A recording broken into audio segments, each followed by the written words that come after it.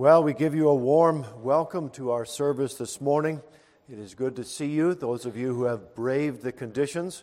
We were, snowed out on Wednesday evening at our prayer meeting, and we went to Zoom only, and we're very thankful to the Lord that you're able to get through the conditions. We have some light snow falling today with a little bit of accumulation here in Toronto, and nonetheless, we're happy for those who are both in the meeting and joining us online. I want to begin our service of worship today with number 437 from our hymnal, I Am His and He is Mine. A great theme, loved with everlasting love, led by grace that love to know, Spirit breathing from above, Thou hast taught me it is so. Oh, this full and perfect peace, oh, this transport all divine, in a love which cannot cease, for I am His and He is mine. Let's stand, please, to worship.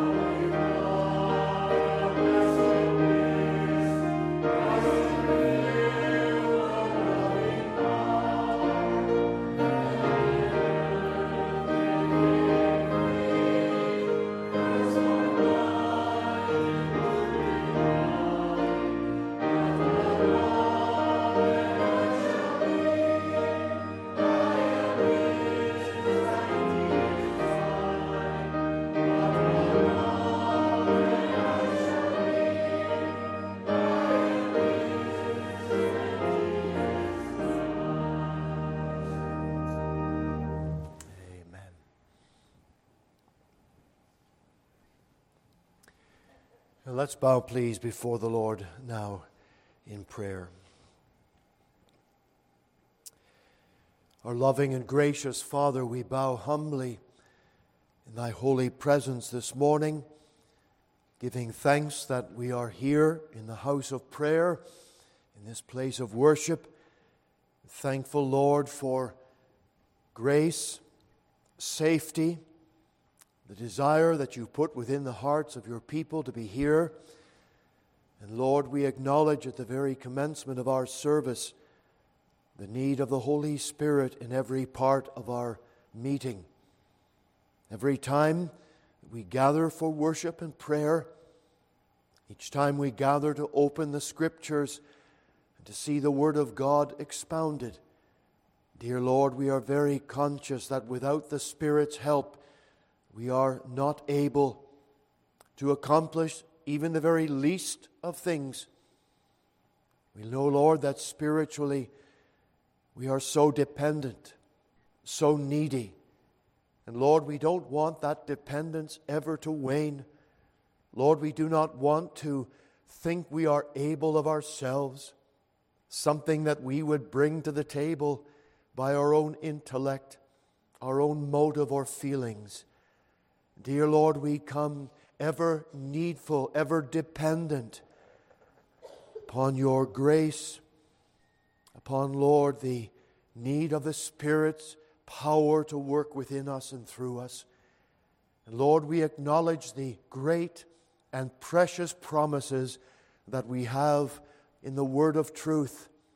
Lord, so graciously given to us, promises to instruct us, promises to encourage, promises to help us to depend on in times of need, and promises that we will bring, Lord, earnestly in prayer for our spiritual advancement, for our Christ-likeness, for the defeat of the devil, for the victory over sin that we need to have in our life.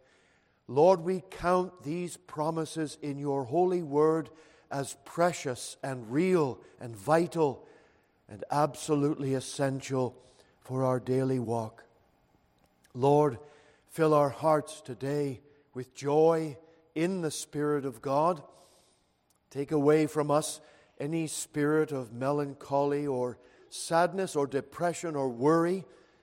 Let us cast all of those things, Lord, at the throne of grace and to present them as we are called to do in the Word, casting all our care upon the Savior, casting all our burdens upon our Lord. For thou hast promised to deliver and to hear and answer prayer. Father, we pray today for those who are not able to be here because of the weather conditions. Bless them in their homes. Bless them as they watch online today. And we pray that their hearts would not be at all cast down, but rather lifted up and encouraged. We pray for those who are sick, Lord, needing your touch upon them. Be with them especially. We think of those who are recovering from surgery or in the hospital. We pray for our sister Joan today, that you would bless her. We're thankful for bringing her safely through her surgery. And we pray that today she will know the comfort and grace and strength and peace of the Lord upon her. Remember, Lord, we pray, Serene and Ron. Lord, we pray for all of the sick ones who have long-range sicknesses as it is. And we pray, Lord, that they would be given much grace. And Lord, a blessed healing upon their body. Hear and answer our prayers regarding these matters. We pray also for those who are shut in and not able to be out. Maybe they're in a senior's home, long-term care. We pray for Brother Bodner today, that your hand will be upon him to encourage him and strengthen him and touch his body. We pray for Brother Cranston. Remember the work also in Port Hope today. And we just ask for your blessing and hand to be upon all of these works. And so, Lord, hear our prayer today. Encourage our hearts, lift us up. We know, Father, there are many in various places in this world who are under the heel of oppression.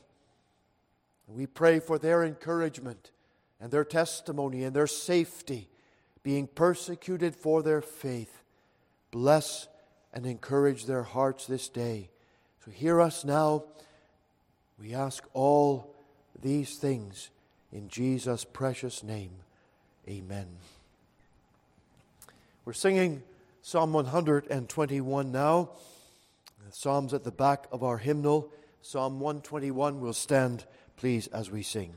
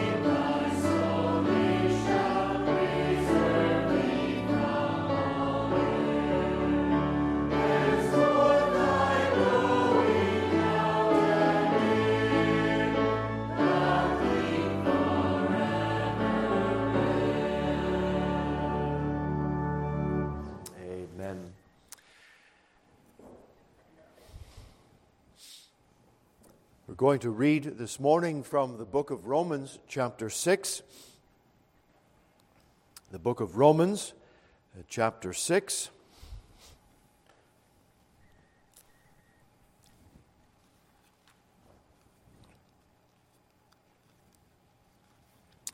And we're reading the first 14 verses.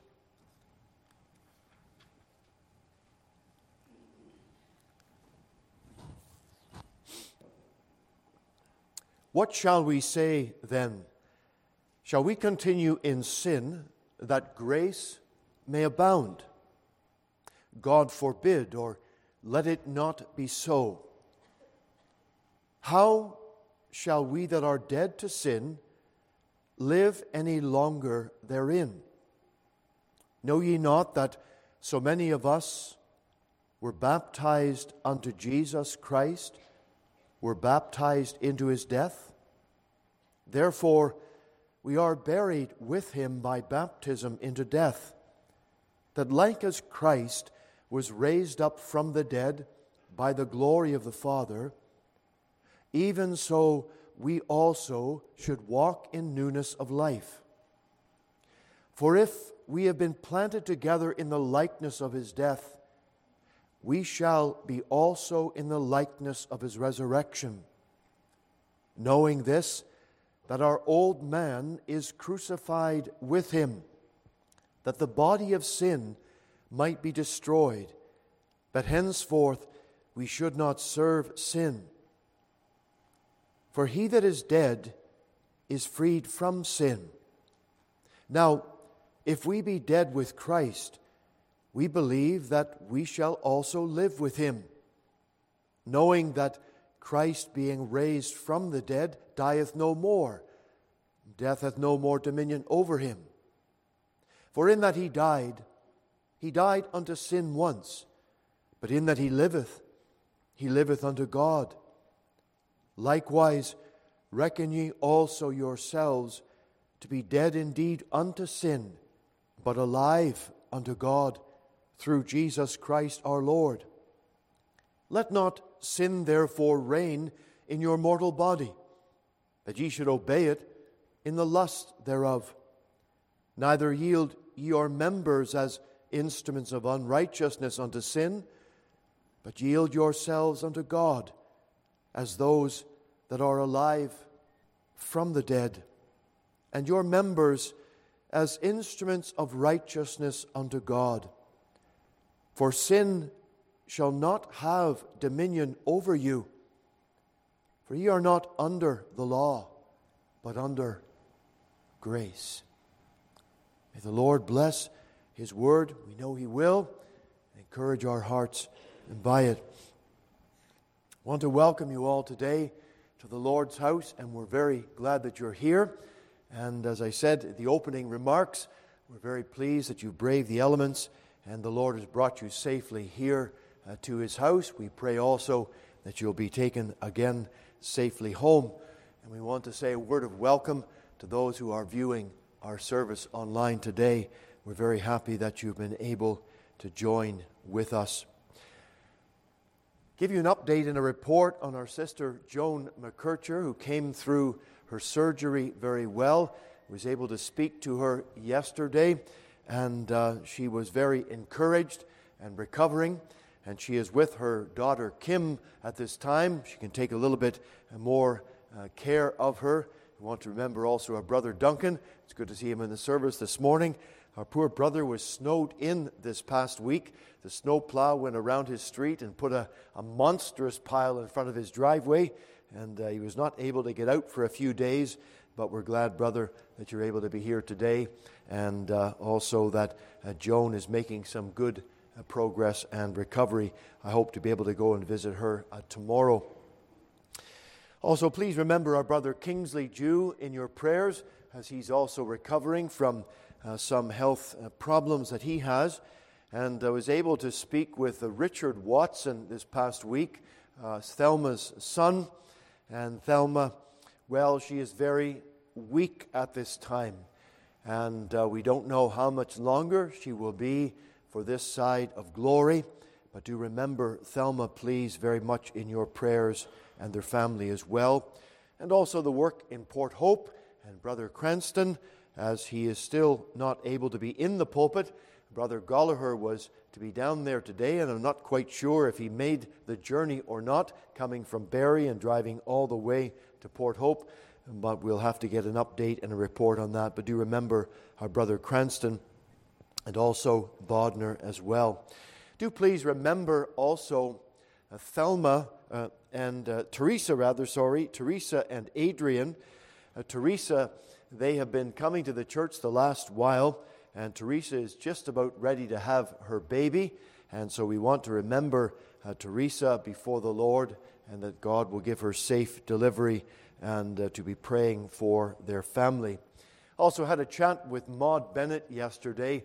Maud has not been out to the service for quite some time.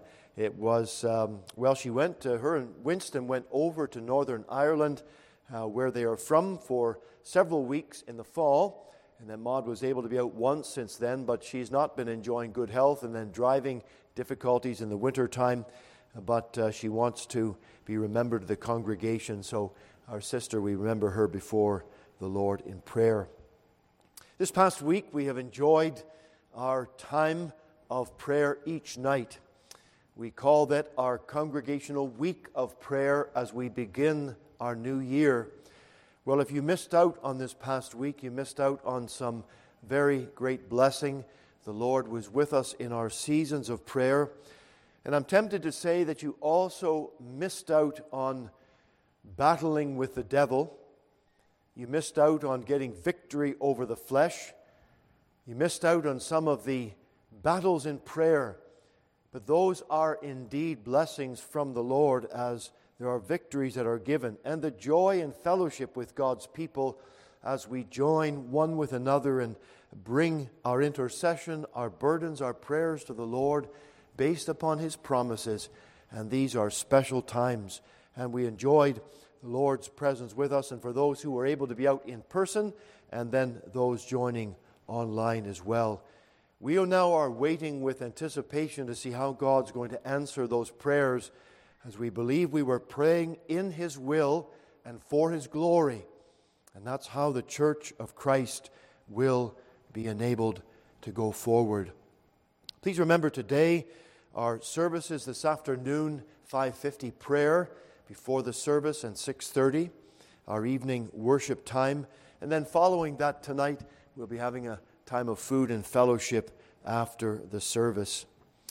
Tuesday evening, the ladies' Bible study, January 31st, and that will be at 7 p.m. via Zoom only. So ladies, please take note of that. And our prayer meeting, 7:30 on Wednesday. On Thursday, there will be a Finance Committee meeting at 5 p.m., meeting here in the church. And the next Lord's Day, Reverend Gallagher will be here for those services, as I will be traveling in the will of God next Saturday, heading toward Cloverdale, because the congregation there will be having a congregational vote for a new minister. And so we want to ask for your prayers for God's will to be done in that congregation.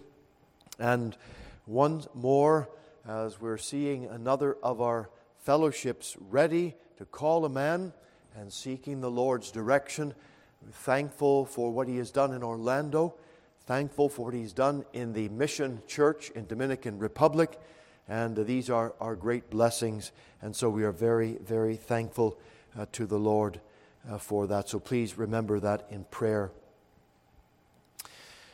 An advance notice for February the 11th. It is our family skate for all ages, and an opportunity for you to invite maybe family members or some neighbors or friends to come out and get to know other members of the congregation. And that's going to be from 11:30 to 12:30 at the Canlon Sports Arena on Markham Road.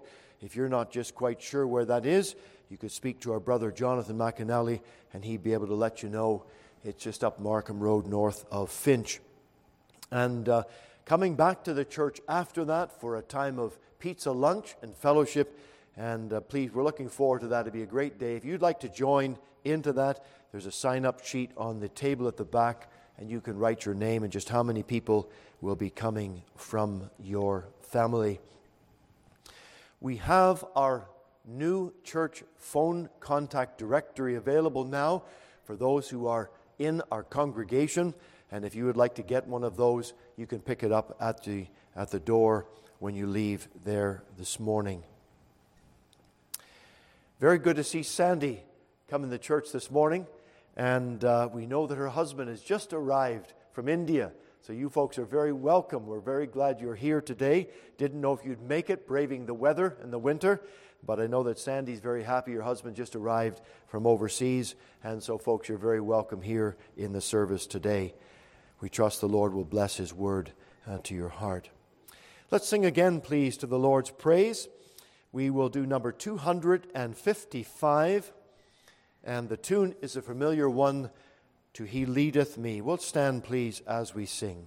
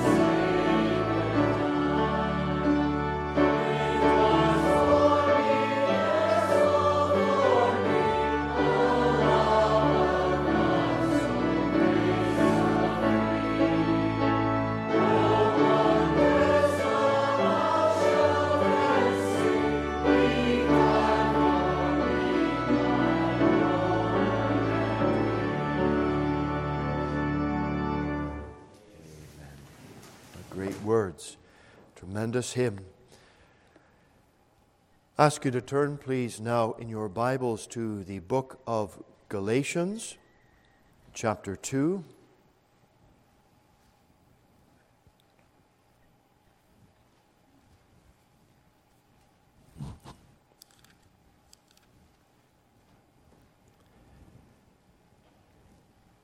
The book of Galatians, chapter 2. We're going to read from verse 16 down to 21.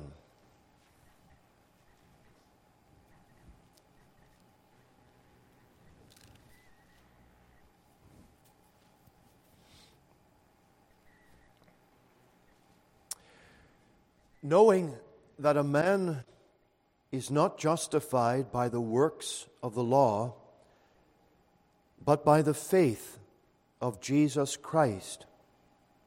Even we have believed in Jesus Christ, that we might be justified by the faith of Christ and not by the works of the law. For by the works of the law shall no flesh be justified. But if, while we seek to be justified by Christ, we ourselves are found sinners, is therefore Christ the minister of sin? God forbid. For if I build again the things which I destroyed, I make myself a transgressor. For I, through the law, am dead to the law, that I might live unto God. I am crucified with Christ. Nevertheless I live. Yet not I, but Christ liveth in me. And the life which I now live in the flesh, I live by the faith of the Son of God, who loved me and gave himself for me. The Lord bless his word to our hearts today. Let's bow, please, for prayer. Lord, we have your holy word open now before us, and we pray for clarity of thought and understanding. We ask for the Spirit's help that we might understand, and that no one would be confused, no one would be distracted, that there would be a word, a ready word for every heart. Lord, we pray that you would speak to any heart outside of Christ, unsaved. They do not know the Lord Jesus, and they would come today to trust in him, the one who has loved us with an everlasting love, the one who died in our place. Dear Lord, today, that we might understand what that means in all its fullness. And so hear our prayer today. Give me strength, Lord, I ask, the anointing of the Spirit of God to speak the word faithfully and clearly. We ask these things in Jesus' holy name. Amen. Title of my message this morning is simply Christ's love for me. And I want us to think on the words of verse 20 from Galatians chapter 2. I am crucified with Christ, Paul said. Nevertheless I live. Yet not I, but Christ liveth in me. And the life which I now live in the flesh, I live by the faith of the Son of God, who loved me and gave himself for me. There is an inbred problem that we have in our human nature, and it is this, that we seek to justify our actions by our actions. We tend to make excuses for the way we behave, and we will blame others. We attempt to justify our wrongdoing by personal merit, personally justifying ourselves. It's an age-old problem. It goes all the way back to the beginning. Last Lord's Day, we were talking about Cain. And he offered to God the fruit of his own hands. When God had required of Cain and Abel, Adam and Eve, a blood sacrifice, one had to die in the place of the sinner that was without sin. And so an innocent animal in that time was taken and was offered to God. But Cain didn't do that. He brought a different offering. He brought the offering of the fruit of the ground. After all, undoubtedly he thought he was a good person. And he thought he was good enough to come before the Lord in the way that he would justify as being acceptable. I don't doubt he was sincere. I don't doubt he did it with the best effort. But all of this amounts to the work of the flesh, the work of our inner motive. And our flesh is corrupt. We are sinful. And we are told by Isaiah that all of our righteous activity, our righteous things, are before God detestable. They are unclean. They are filthy. And so we need to have a righteousness that is sinless. We need to have a sacrifice that is clean and pure before the Lord to be offered. And this is what our Lord Jesus Christ has done for us. He is the Lamb slain from the foundation of the world. And when we place our faith and trust in Him and believe His word, we are promised the gift of everlasting life. The gift of our sins being forgiven. The gift of being able to come into God's presence and be accepted, to be received, to be embraced by our God. And this is exactly what the Galatians had been taught initially by the Apostle Paul. These people had been taught the very things that I have just explained to you. And they believed them, and they received them, and they trusted in Christ as their Savior, and they loved Him. But something happened. A problem occurred, and something came in to hinder them, to distract them from the truth. They, in a sense, went off the rails of God's promise, and they believed a lie. And they who had begun in the Spirit, in other words, they had followed the Lord in the right way, but now they were going to finish their course in the power of their own flesh. And that's the very thing that Paul spoke to them about, exposing their error and trying to bring them back on track again. False teachers had come into the Galatian church. And those false teachers had begun to tell them that, yes, okay, believing God by faith is necessary, But you also have to show the evidence of that by following the list of rules and regulations of the Old Testament laws. That was a great error.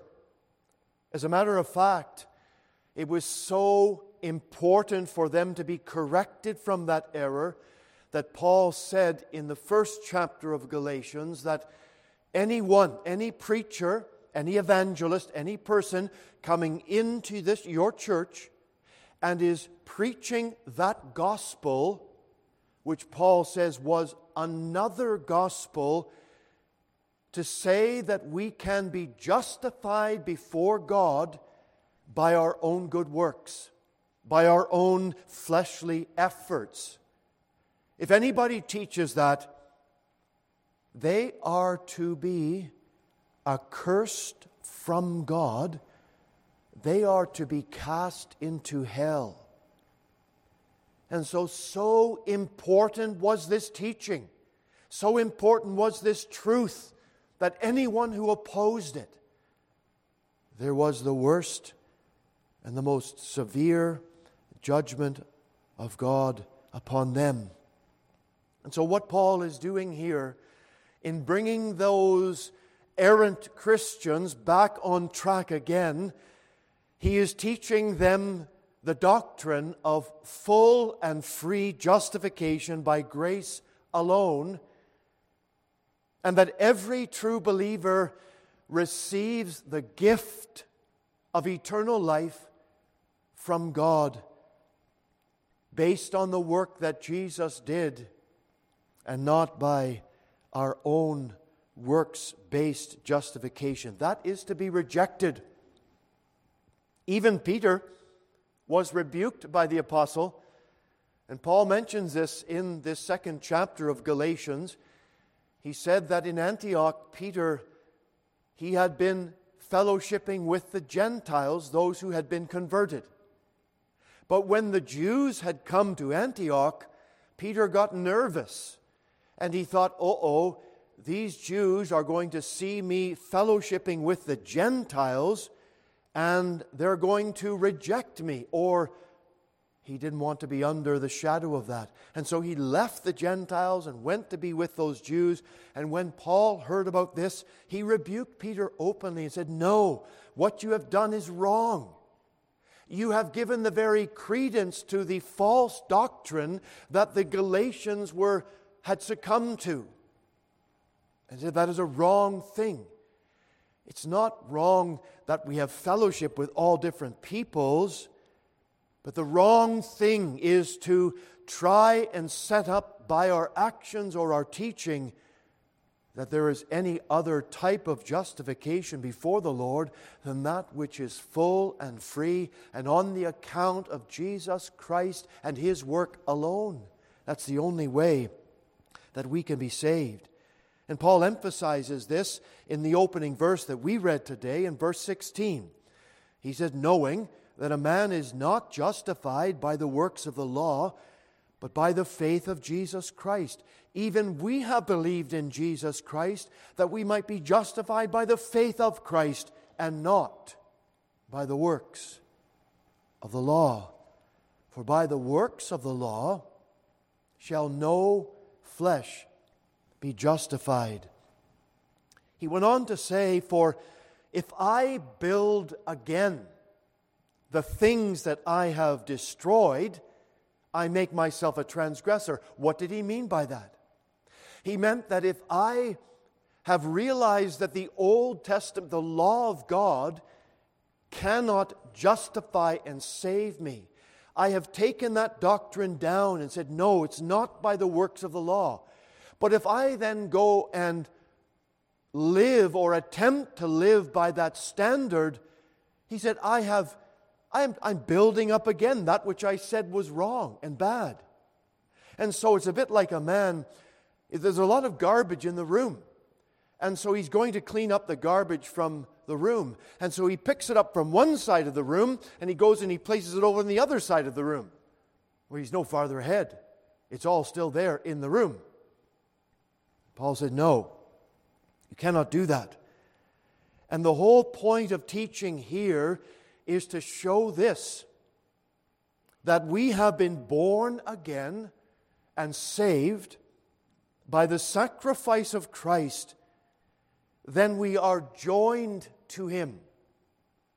Then we are given a brand new nature, and the pathway of faith by which we are saved is the same pathway by which we are to live our life.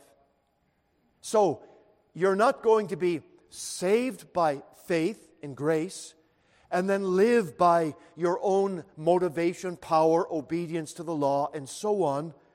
No, we are saved by grace, and we are going to live by our faith. For what did Paul say in Romans? That the just shall live by faith. And we are saved by our faith, and we are to live, therefore, each day by the gift of faith. And all of this boils down to the teaching that Paul is bringing out here, that as Christians, we are unified to Jesus Christ. We are in union with Him. And that's the teaching he is bringing out here.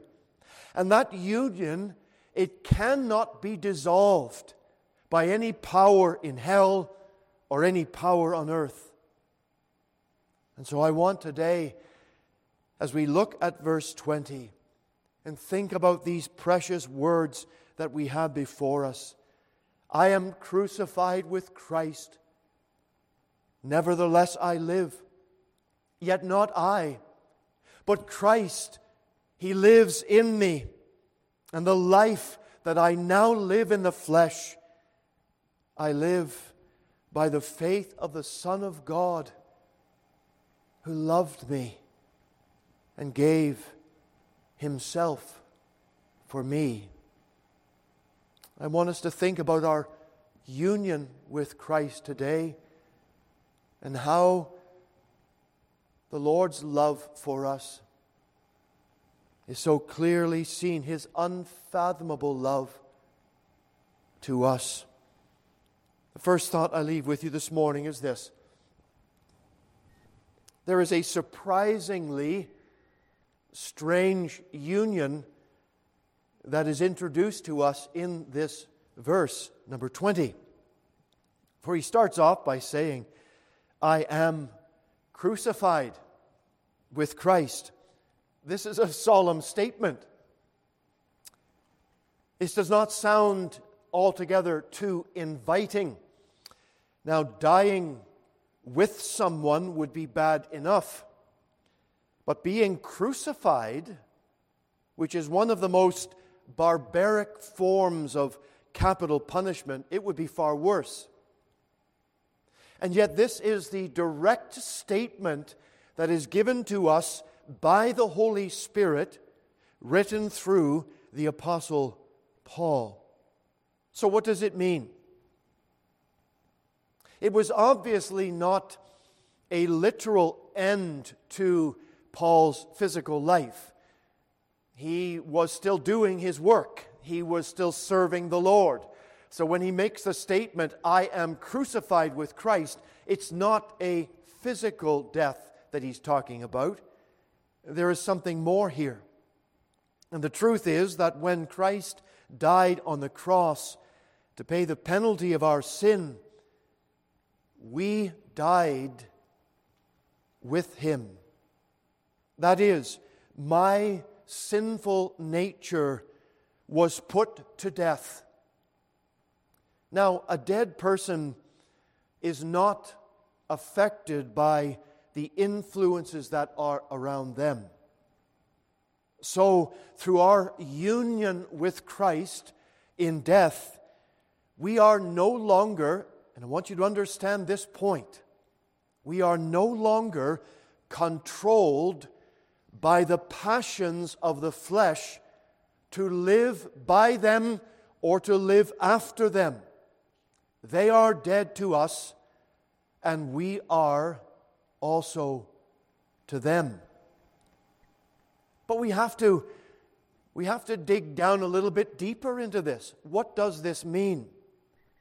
Having died in Christ, we are not under the power and the control of Satan as once we were outside before we were saved. Satan had dominance, control, authority over our lives when we were unsaved. But once we have received Jesus Christ as our own personal Savior, the power and authority and control of Satan over our life has been broken. The ungodly, unsaved people, they indulge in sin as we did before we were saved. They indulge in sin with no apparent guilt or remorse. Immoral thoughts, evil actions, they're considered just to be a part of the human condition. Now, someone's not going to maybe say, oh yes, I just love to do a deep dive into the worst type of sins. People don't generally say those things. But when it comes down to it, the sins that they will indulge in, they don't even acknowledge they are sins, first of all, but they have no conscience about it. They have no real sense of guilt about it, apart from the potential shame that may be connected to it on a human societal condition. And they might say, well, I prefer not to have that exposed because it may well be a little bit of a shame situation. But before God, there is no sense of real guilt, no sense that they have offended a holy God, certainly to no degree that they'd be judged for that sin. But how actually does this work out for every Christian? If we are crucified with Christ, if we are dead to the sinful ways of this world, what does it mean? Because we still wrestle with sinful thoughts and motives. Just because you are a Christian, it does not mean that you are not tempted with thoughts, tempted with evil actions, tempted with a sense of looking jealously upon someone else's wealth, their good looks, their abilities, their talents. It does not mean that you would not have a bitter thought toward someone else. No, all of those things are still things that as a Christian we wrestle with. The truth behind this is that the sentence of death has been declared over our lives. The sentence of death has been declared against our sinful nature. In the same way that Adam was warned by God that in the day that he would eat of the forbidden fruit, you will surely die. When Adam ate of that fruit, we know that he did not die physically. But the sentence of death was upon him and upon all his generation following. And so the process of death began in Adam at that moment when he disobeyed God. And it would be 900 years before he would die or more after that. But he definitely died spiritually towards God at that moment. And he died in the sentence of eternal death being brought upon all those who have sinned against God. But the pronouncement of death that was upon him physically, it did not see its culmination until many, many years afterward.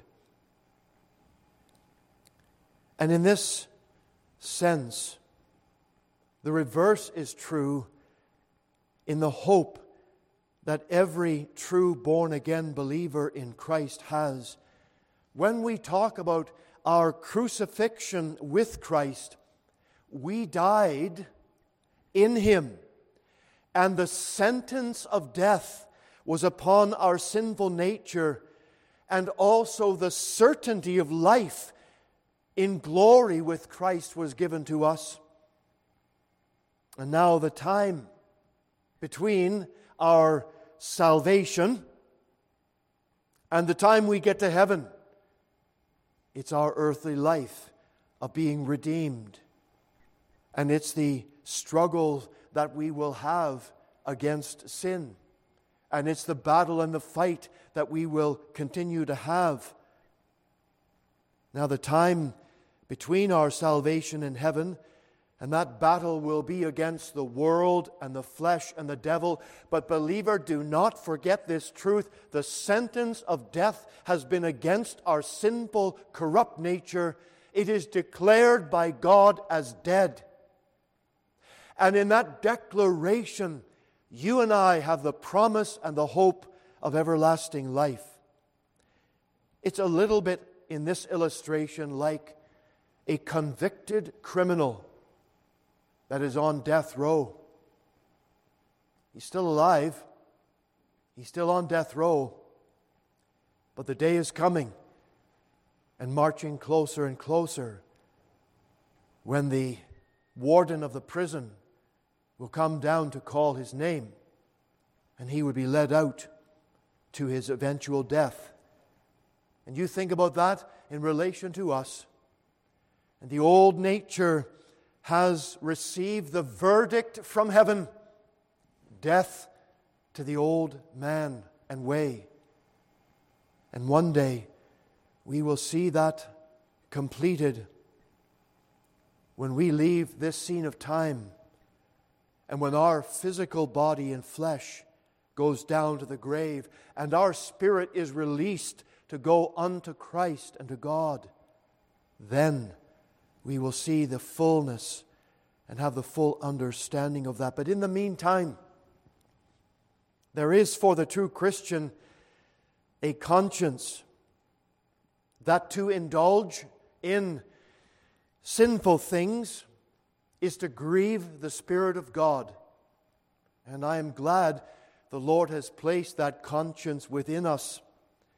For we know that when we have done something and the Spirit is grieved, then our hearts are convicted for that. We don't have peace. We cannot pray aright. We cannot just ignore it and go on. We must see that it is put right. And that's the very factual evidence that there is something that has changed within our hearts and lives. The very fact that we have a conscience of this is an evidence that we are dead to the world and to its controlling power in our lives. We are no longer living under that control of Satan, though he tempts us and though he endeavors to make us stumble and fall. The influences are present all around us, and it will be a battle unto the end. We have mentioned a couple of weeks ago, and remind you again about how the Apostle Paul felt that same struggle. He concluded, "O wretched man, who will deliver me from the body of this death? For the things that I want to do, I don't do, and the things I don't want to do, those things I do." Yes, if any man knew what it was to be crucified with Christ and to have the new life and hope put into him, he did. But he also realized there is a lifelong battle and warfare against sin. The Apostle Peter also said, speaking about our connection with the Lord, he said of Christ, who his own self bear our sins in his own body on the tree, that we, being dead to sins, should live unto righteousness. In Romans chapter 6 that we read, it goes into some further detail into how this works out and what it looks like in a Christian's life. That we are no longer under that authority of sin and death. And we therefore are not to yield our members, not to yield our body, to be given over to those fleshly things, but to live above them. And dear Christian, today we have the authority of God. We have the power of the Holy Spirit in us, enabling us by God's promise to accomplish that very thing, not by our own strength, not by following a list of the laws of the Old Testament in order to justify us, but to take God's holy law, the 10 Commandments that He has mapped out for a pathway and a program of holiness and righteousness and truth, and to hide God's Word in our hearts. David said, Thy Word have I hid in mine heart. And he said, I love the law of God after the inward man. Yes, David knew what it was to have justifying grace. He knew the peace of God. He knew the joy of what it was to be alive in Christ. And he said, I love God's holy law. And Christian, you also today love God's holy word. And so don't be deceived by that statement that says we are no longer under the law, but we are now under grace. Some people have confused that to think, we're therefore no longer required to live by the 10 Commandments. That is not what it means at all. We are never under the law in order to be justified before God, because Christ has kept the law perfectly for us. But as a pattern and way of life, of course we love His law. Of course we follow His commandments. Jesus said, if you love me, you will follow my commandments and you will obey them. And so, yes, friends, this truth we have before us today is a great one. It is a solemn word that Paul said, I am crucified with Christ, because it so underlines our union with our Savior, our union with His death. It is solemn, but it is also a vital union. And I mean by that, it is of absolute necessity. It is a vital union of utmost importance. We cannot do without it. There's nothing else that could come in place of this union with our Savior in His death. We are united to Christ's crucifixion. For if we were not dead with Christ to the world, then we are still very much alive to it. Yes, friends, if you're not dead in Christ to the world, then you're still alive to the world, and that means you're not saved. You're not a true follower of Christ. And if we are alive to the world, it means we have no part in Christ. Some have suggested that there could have been another way in which God could have forgiven our sins. Why could He not just have decreed the sinner free and forget about all those nasty sins? Why couldn't the Lord have just made an arbitrary declaration, I'm not going to worry about your sins, we're just going to forget about them all and just go on and bring everyone into heaven? It sounds like a good plan, a nice idea. Why couldn't God have done that? Others might have thought, why couldn't the Lord have accepted all of the animal sacrifices that were given in the Old Testament? Thousands of gallons of blood spilled of all the innocent animals. Why didn't God just accept that in place of our sin? Why not, about this idea, why not place all our sins on Satan? Because after all, it was his fault to begin with, wasn't it? Why shouldn't he bear our sins? And then there are other arbitrary ways people think or would put forward that God could have sought for expiation of our sins and atonement. But all of those are not acceptable. They don't work. They would not work. In fact, there was only one way, friend, and that was for Christ, the perfect and sinless substitute to stand in our place and to take punishment for my sin that I deserved and to expunge my guilt and my sin. And how do we know that there was no other way but this way? How do we know it wasn't something that God could have just set the sins aside, brushed them under the carpet, put them on Satan, received the blood of animals?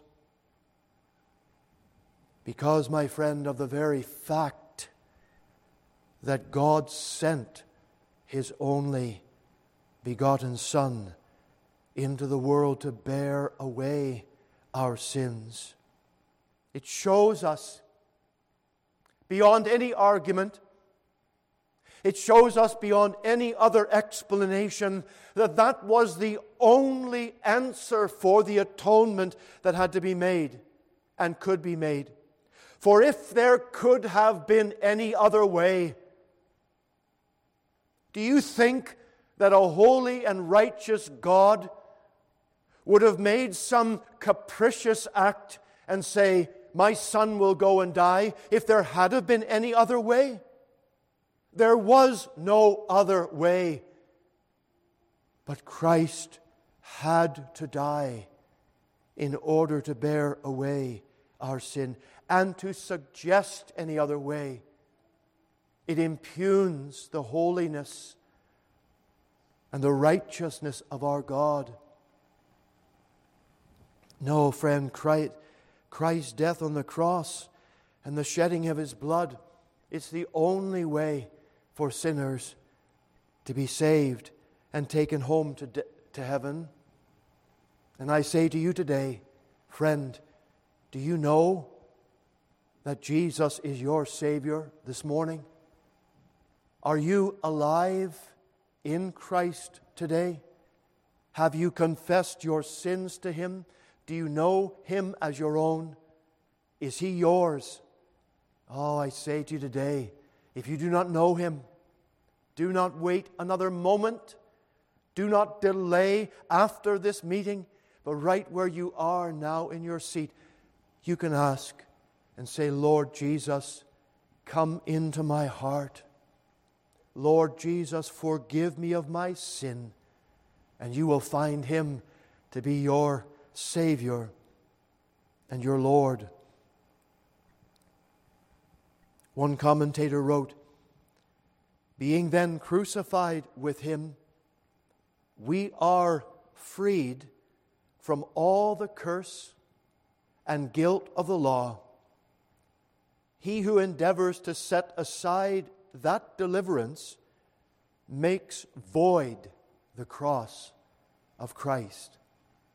So, if anyone like Cain would think they can come to God by any other way but the blood sacrifice of Christ, they ultimately make the cross of Jesus to be empty, void, foolish, unnecessary, just a mistake of history. No, friend, that's why it is so absolutely essential, the vital union that we have in Christ's death, because there was no other solution for us to be saved. I want you to think with me also about some of the implications of this. Being crucified with Christ means that I was put to death on the cross, and that my sins were nailed there, and the just punishment for my crimes, the crimes that I committed, the sins that I did, they were judged by God upon Jesus Christ. And I want to make it very clear, because there is some confusion about this point. When we talk about dying with Christ on the cross, when, as Paul says, we are crucified with Christ, it in no way means that we suffered there as Christ suffered.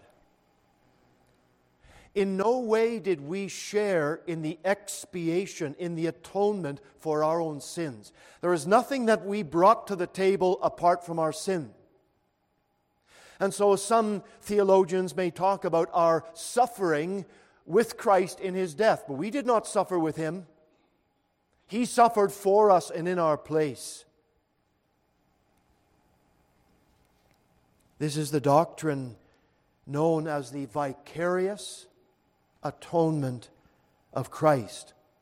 And the word vicarious, it simply means in the place of. So when we talk about Jesus Christ and His vicarious atonement, it means that He went to the cross instead of me going to the cross and suffering and dying and bearing the penalty and the wrath for my sin. He took all of it. He drank all the cup. There was nothing more for me to offer, nothing more for me to pay.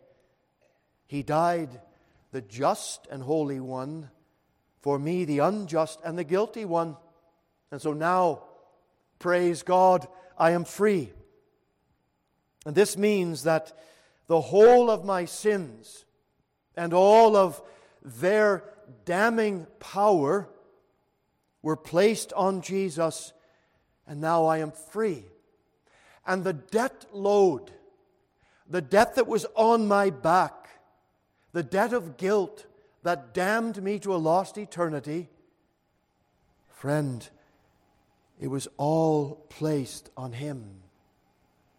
And He bore my sin, and He took my sins and my sorrows, and He made them His very own. And never are they to be remembered against me again for all eternity.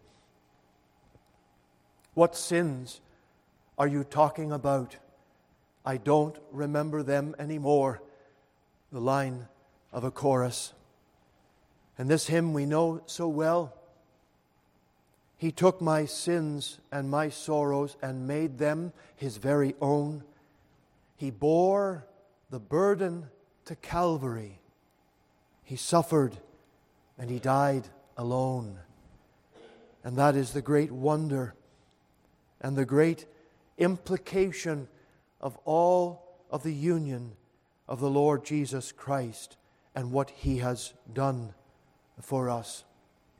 And friend, as I share that with you this morning, I ask you again, do you know Him as your Lord and Savior? Today is there satisfaction in your heart? Do you have the assurance of everlasting life? That assurance is only found when you trust in Jesus as your own, and you know Him as your Savior, and then you are alive in Him.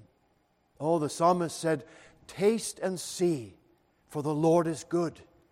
And when you have tasted of your Lord, and you have confessed your sins, you will know the joy and peace of everlasting life.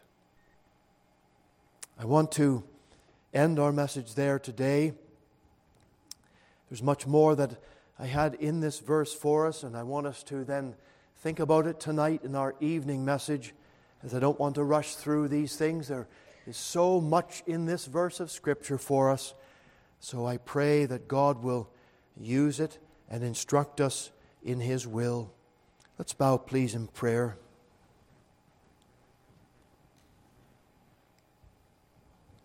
As our heads are bowed this morning, and our eyes are closed, I wonder, friend, has the Lord been speaking to your heart today?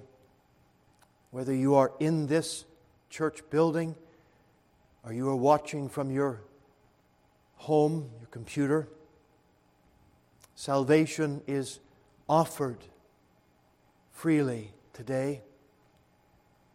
And the Lord Jesus is waiting and inviting you to come. And right where you are sitting, you can say, Lord Jesus, come into my heart today. Come into my life. take control, take over, forgive me, wash me, make me clean. And as you offer that prayer, the Lord has promised that whosoever shall call upon the name of the Lord shall be saved. Father, hear our prayer this morning, and take your holy word, Lord. And I pray that you would save those who are unsaved, and that you would reinforce this truth into every believer's heart, that each of us would know what it means to bask in the sunlight of our indissoluble union with Jesus. Hear our prayer today, Lord, for we ask these things in Jesus' precious name. Amen.